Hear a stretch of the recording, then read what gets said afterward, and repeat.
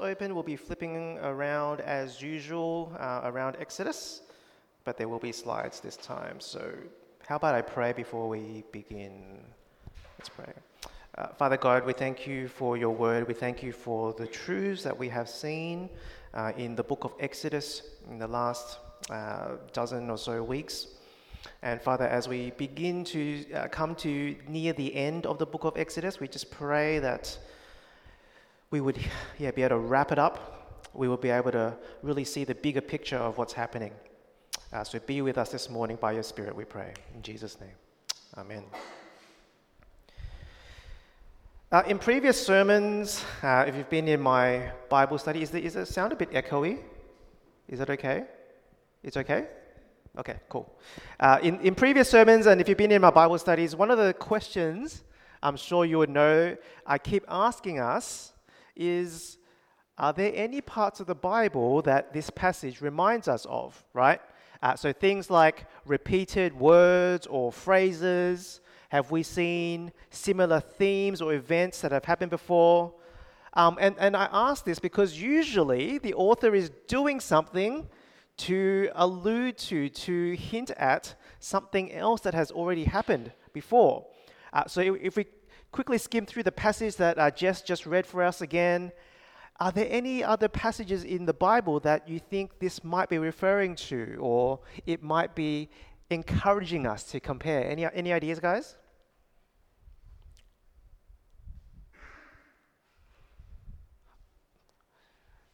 Or if I were to rephrase it so there's no right or wrong answer, what passages come to your mind as you read through this passage?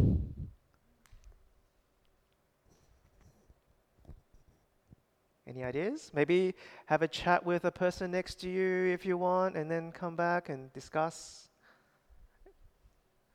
In the book of Exodus,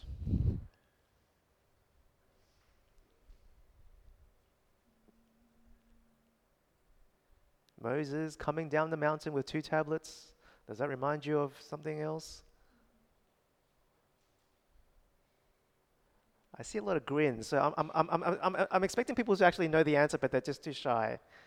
Does anyone want to be brave? And it might be an obvious one.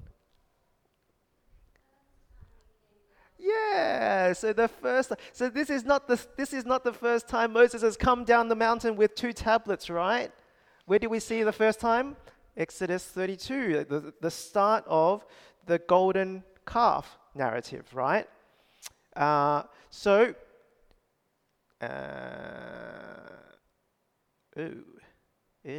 happened?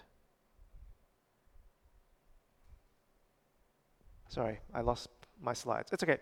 So most recently, that was the most obvious point of connection. So good one, Grace. So let's look at that passage first, right? So on the left, this is why I told you to keep your Bibles open, because you can't really read what's happening. But on the left, we have the golden calf story, the start of the golden calf story. And on the right, we have our passage today. I've sort of cut out bits in between just so that we can focus on some specific things. But looking at these passages, or looking at your Bibles in front of you, can you tell me what are some repeated phrases or words, ideas of themes in both passages? Just shout them out as you see them. Anything that comes to mind?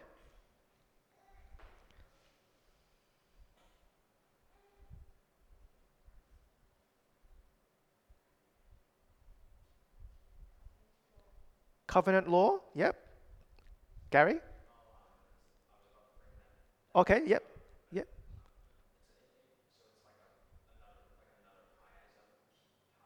Oh, okay. That's something to look for. Another chiasm, maybe. Any other words or phrases that seem repeated across both passages?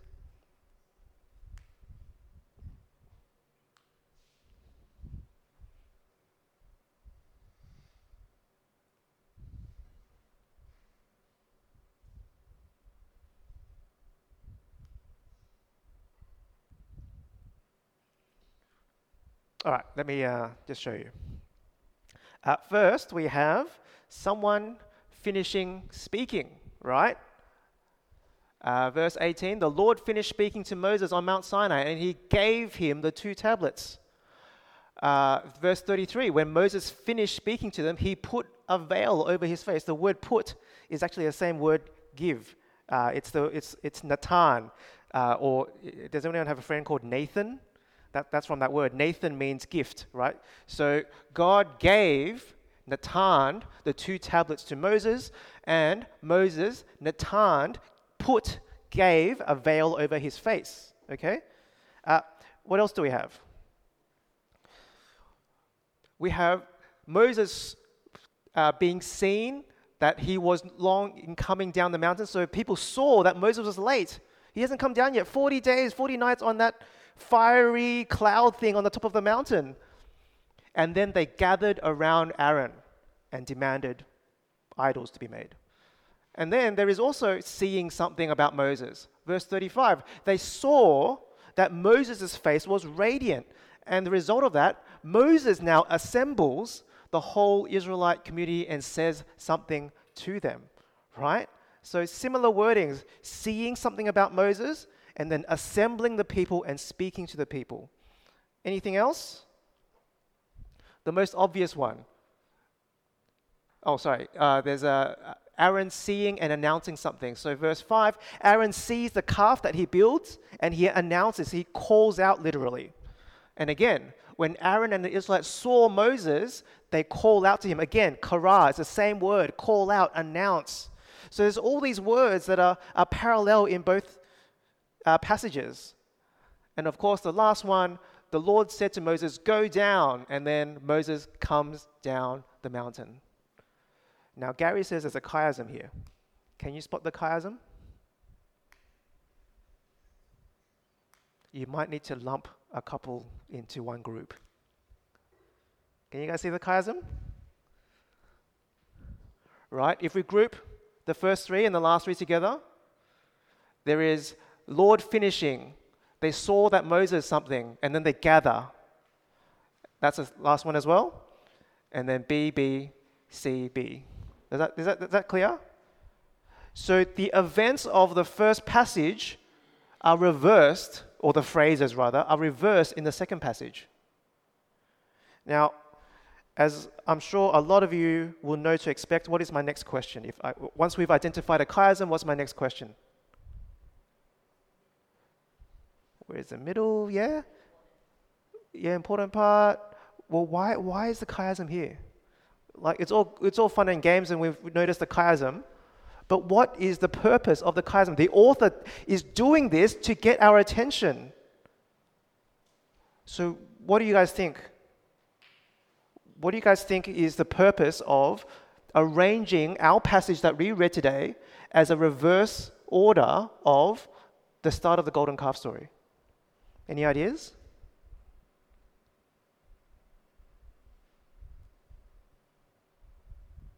Yes, Gary?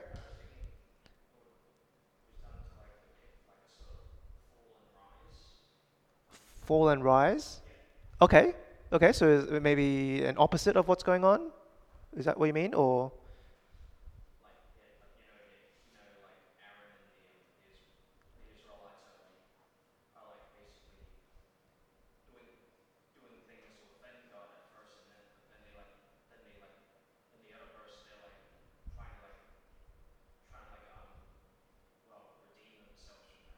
Okay.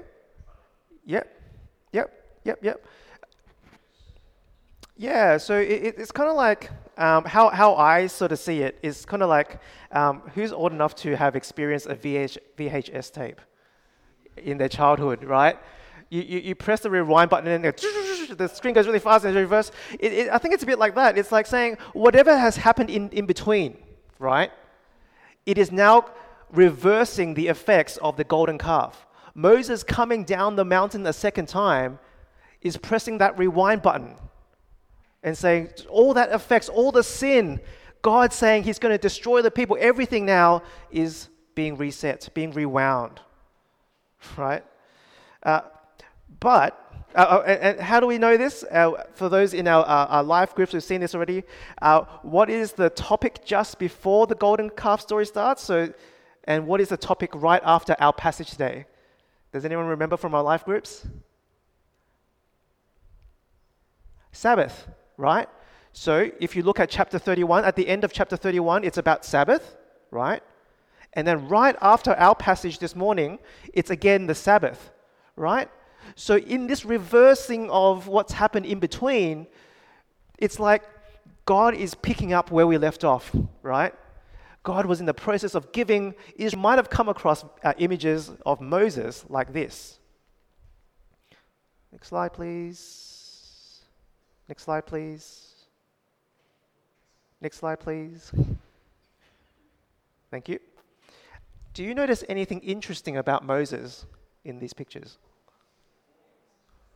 He's got horns. Right. That's a bit strange. What's going on here? Well, do you know, it's actually in the Bible. See, the word shone here in our English translation, that's translating a very strange word in the Hebrew, Quran, which in this case actually means shine, by the way, right? But this word is most often used to describe a literal horn of an animal, right? So in our let's make it clear. In our context, it is clear the word is actually shine, right? We're not supposed to think of Moses as having actual horns sticking out of his face. But the pictures that we see in the classical artwork is based off a mistranslation of these verses because most of the time this word, keren, right, it depends on how you vocalize the vowels, keren means horns. And so they drew horns on Moses' face. But what is happening here? Because this is a really weird way for the author to say that Moses' face shone. And so I think the author is doing this on purpose to think back, Moses is having horns. Let's think back to another time we heard of an animal with horns, the golden calf, right? And so for whatever reason, the author is casting our passage today as a second golden calf narrative. But you must say, oh, look, I'm not a Hebrew scholar. That's not really convincing. Well, there's actually another direct link between these two narratives. What does Moses use to cover up his face? A veil, okay? A veil or a mask. And then you have the Hebrew word, masfer. And surprise, surprise, it's the same Hebrew word again in another calf story. And the word is almost identical, right? Aaron takes their gold earrings and makes a cast idol or a masking idol. It's spelt differently, right? It's mascher instead of masver. But the word almost means exactly the same thing. It's a mask. And you think about the process of molding something, like you pour molten liquid into a cast, right? It's sort of like a mask that you remove once that thing has cooled down and hardened, right? So for some reasons then, the author takes pains to use words to say there's two calves in two stories and two masks as well. Why is that? There must be a reason why the author is going out of the way to use these words to link these two passages. There must be a link between Moses and the golden calf story. But to answer that question, let's look at another passage that our text reminds us of.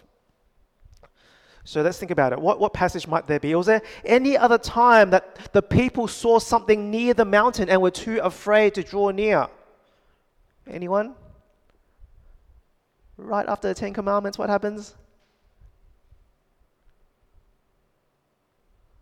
Well, I'm sure you're all dying to tell me. Let's go to Exodus 20, verse 18. When the people saw, this is right after the Ten Commandments, right?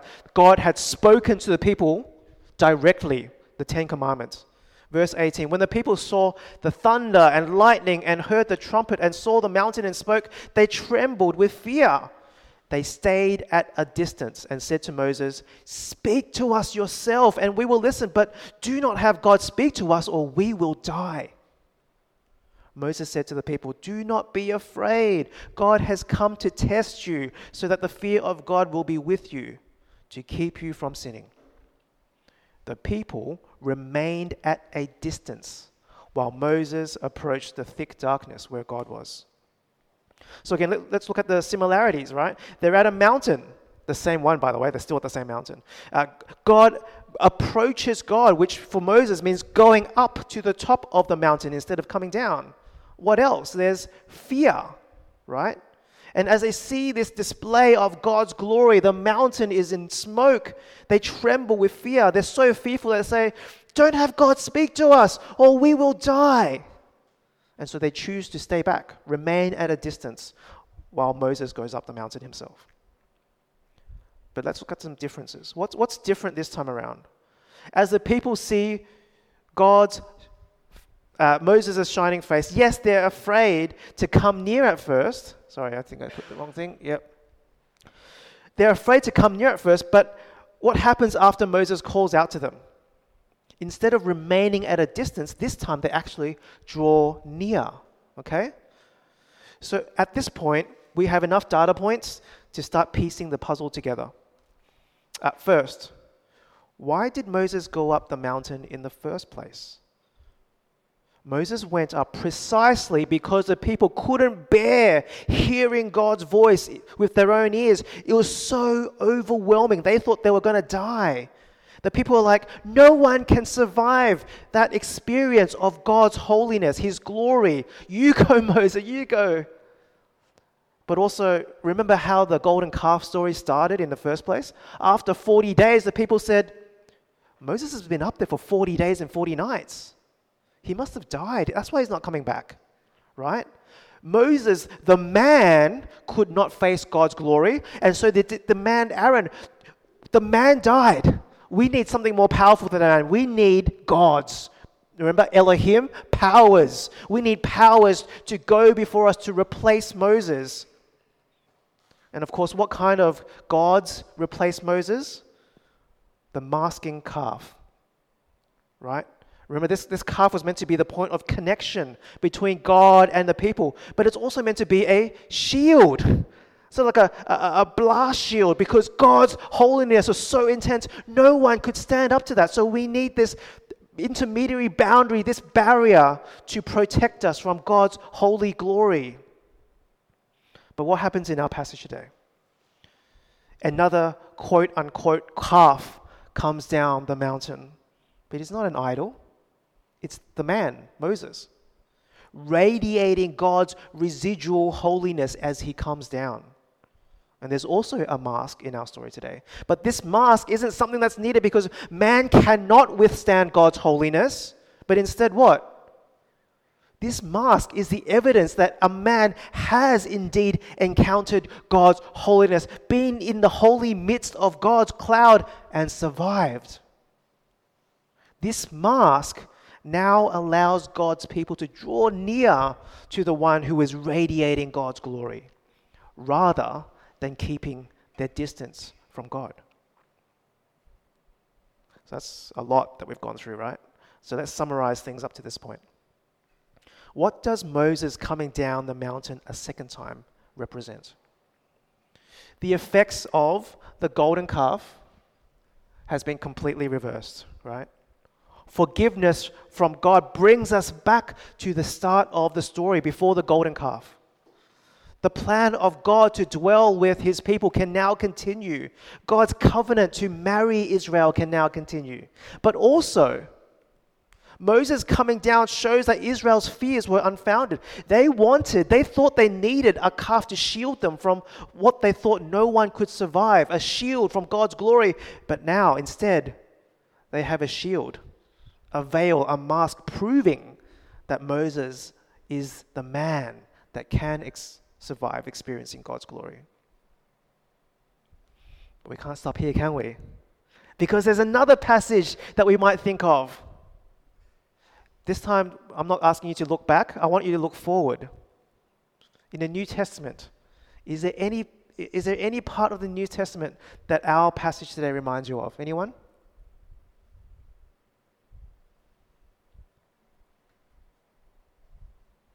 Where else do we see someone going up a mountain? A cloud covers the mountain. There's a voice speaking from that cloud. Someone comes down with a shining face and Anyone? I see nodding. Can we complement the nodding with some answers? Jesus, yes, it's always the right answer. Correct. Right? It's the transfiguration of Jesus. So let's have a look. Yeah. Led up a high mountain, his face shone like the sun. There appeared before him was Moses and Elijah. What's he doing here? Well, Elijah is actually there because guess who the other person who encountered God on the top of the mountain was? Elijah. A bright cloud covered them. There was a voice from the cloud, and the disciples fell face down to the ground, terrified. Okay, interesting. So what's going on here? Why does the transfiguration match up with so many details of our passage today? Because, I don't know, if you've ever come across the transfiguration of Jesus in your personal Bible reading or maybe in a Bible study, you might be thinking, okay, so Jesus becomes super bright. God speaks again to say he's his son. You know, he told us before in his baptism, but okay. Moses and Elijah are randomly there. And so you might think, okay, maybe Jesus is just super holy, right? God has put his stamp of approval on Jesus. Moses and Elijah, the law and the prophets, okay, they approve Jesus. Okay, so application, listen to Jesus, right? But after what we've seen in our passage in Exodus today, in seeing what that passage is doing, doesn't that give so much more meaning to Jesus' transfiguration? So how about you tell me now?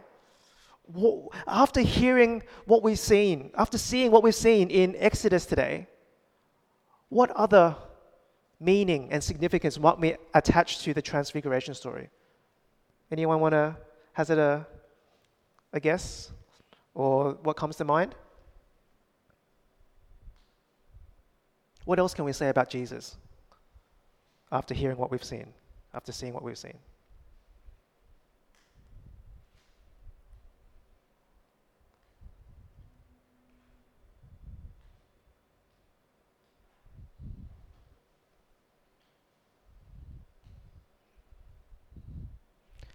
I'll just blame it on the heat. But maybe he's not come to judge, right? He comes down as Moses shining. So he's not come to smash the tablets. Maybe he's come to reestablish something. Maybe it's that Jesus brings forgiveness. That's how Moses comes down the second time, isn't it? Everything has been completely reversed. So Jesus, if Moses can reverse the great sin of the golden calf, maybe it's saying that Jesus is doing something similar. He's come to do something similar, right? Reversing the consequence of sin.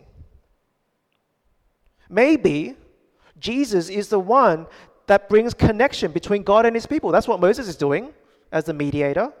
Maybe Jesus is the one who will establish a new covenant with us, right?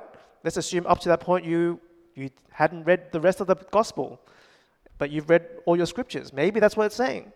Maybe through Jesus we can experience God's original plan for us.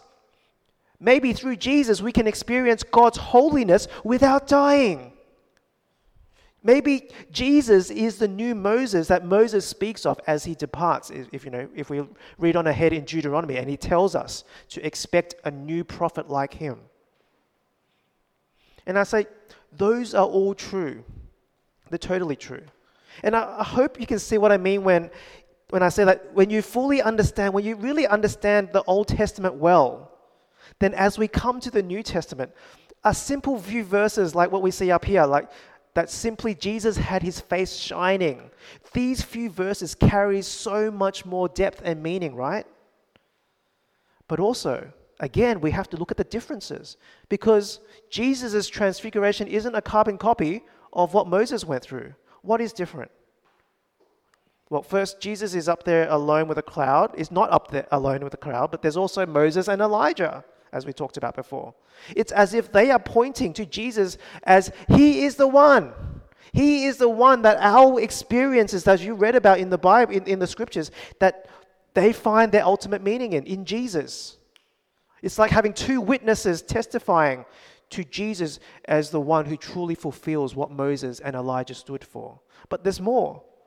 Not only is Jesus' face shining, his clothes are shining as well. It's like God's glory isn't just clinging to his face, but all of Jesus, right? It's not a repeat of Exodus 34, it's an intensification. But there's another big one. Even though everything is more intense in Jesus' story, isn't it significant what is missing as well? What's missing? Any ideas? There's no mask. There's no veil. Who said that? Great. Yeah, great job. Because with the intensification of God's glory, you would expect that not only would Jesus need a veil, he would need a hazmat suit to contain all that glory, right? To protect everyone. But there is none. And so we've got this super high power level of Jesus' holiness here. But at the same time, an even stronger connection and intimacy and even fewer barriers between that holiness and God's people. This new Moses, this Jesus brings this intense presence of God even closer to his people. That's what this new covenant that Jesus brings does. And ultimately, this new covenant looks forward to the day when God's people will not only be able to withstand looking at the reflection of God's glory, right? But to stand face to face before God. To have our sins completely washed away, not one trace of it left behind. To experience the fullness of what it means to be God's beloved children, his holy people. And so today, I think this is one of those passages that I'm not going to give you a specific application for. I think today what is enough is for us to simply behold this scene.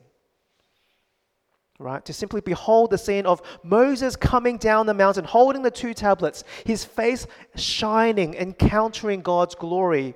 To be overwhelmed not just by that picture, but to be overwhelmed with the significance, how pregnant that thought is, all the significance of what that stood for. And then turn our eyes to Jesus. To behold Jesus in his shining glory in the cloud on the top of the mountain, standing with Moses and Elijah, and to see how perfected all of those that Moses stood for, how that is perfected in Jesus today. Let's pray.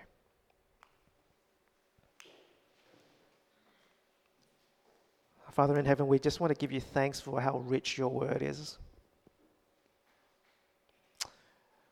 That as we spend time to compare and to keep meditating on your word and to allow it to marinate, we can just see the depths of the truths, not just in the Old Testament, but it just brings out Jesus so much more.